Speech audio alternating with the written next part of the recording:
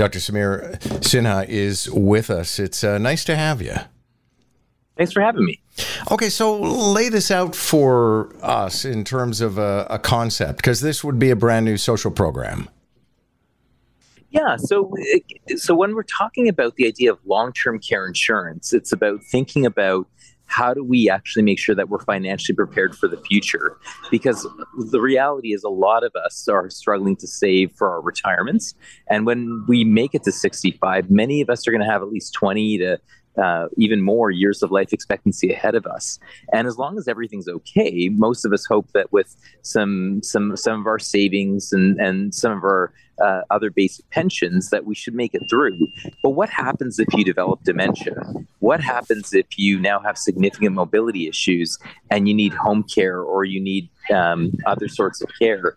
The challenge is that can be getting very costly very quickly, and a lot of people are just not financially prepared for those issues. So the idea of long-term care insurance is it allows everybody to contribute to a program that can be there for those who absolutely need it, because this way, people don't end up in situations where they end up having to move into a nursing home because they can't get sufficient care at home to meet their particular needs. So this is I don't want people to think that this is kind of a harebrained scheme. Many other countries with aging populations have established these sorts of programs, and they find it's a very effective way to allow people to not go bankrupt in old age and actually get the right care that they need beyond what public health systems can traditionally provide at the moment. Can you give us a picture of what an awful lot of Canadians are possibly looking for in their retirement years? I mean, what kind of challenges financially and in terms of the care that they need are people looking at? Well, right now, I think most of us just hope that, when we get older, we'll be okay and we won't really need a lot of care. And most people actually are going to age quite well and healthy overall and stay independent.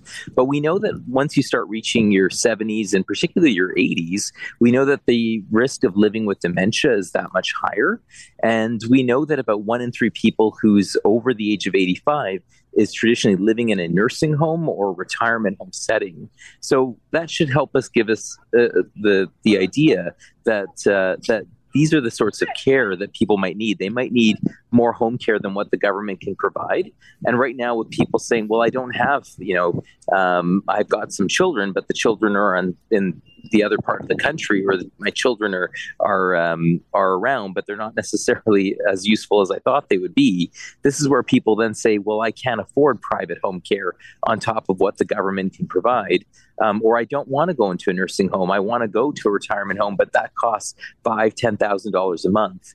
So when people are realizing that these costs that sometimes happen unexpectedly, where it could be upwards of $10,000-$20,000 a month, most people just realize they can't afford it because they never thought they would have to budget for things like that. That's why we're now increasingly, or many countries around the world are increasingly saying, how do we help people be prepared for that in case they might be one of the folks who needs that support? Now, some of my colleagues tend to be a bit more conservative, and they would argue, hey, save your money, look after yourself. Absolutely. Of course, we can just say that. And right now, we can. But the challenge is that when people, unfortunately, may not have saved the amount of money that they need, what ends up happening is that we end up having to care for them somewhere. So right now, when we hear that 25% of our hospital beds are filled with people who are trying to go home or trying to go to a facility for care, and we're like, well, why can't they go there? Like, well, if they don't have the money just to buy whatever they need, then that's why people get stuck in our public hospital system. If people can't actually afford the right care that they need, they might end up in one of our public nursing homes. And right now we have over 40,000 people in Ontario currently on the wait list for that. And we end up all taking on the bill. That's why a lot of these governments, for example, have actually created this as a public health insurance program, because right now you can buy private health long-term care insurance, but it ends up being massively expensive, and very few people take it on. So the private industry doesn't even want to touch this because it's not financially profitable for them to do it.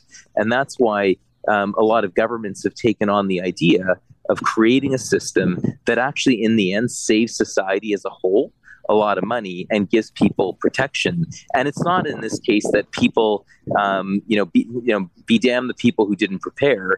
This is about getting everyone to participate in preparing together as a society. So as a society, we actually have enough money to pay for roads and pay for education and pay for other essential services as well.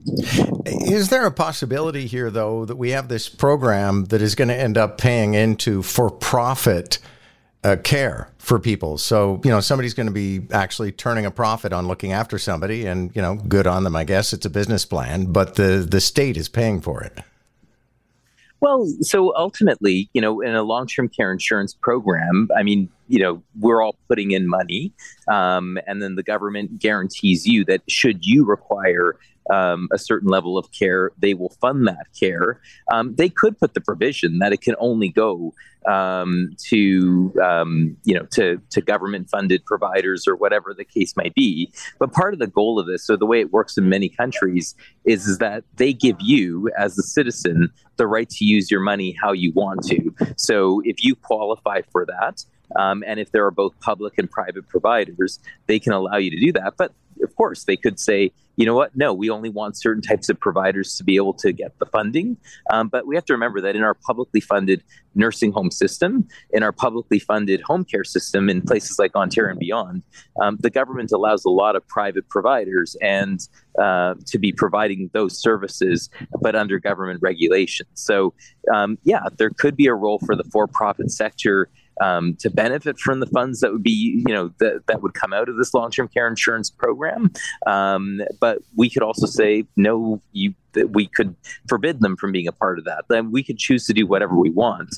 But the key is that, in many countries around the world, they allow the citizen to figure out, how do they want to use the money that they're entitled to once they demonstrate a need for having it as well. Thanks a lot for this. Appreciate it. Thanks for having me.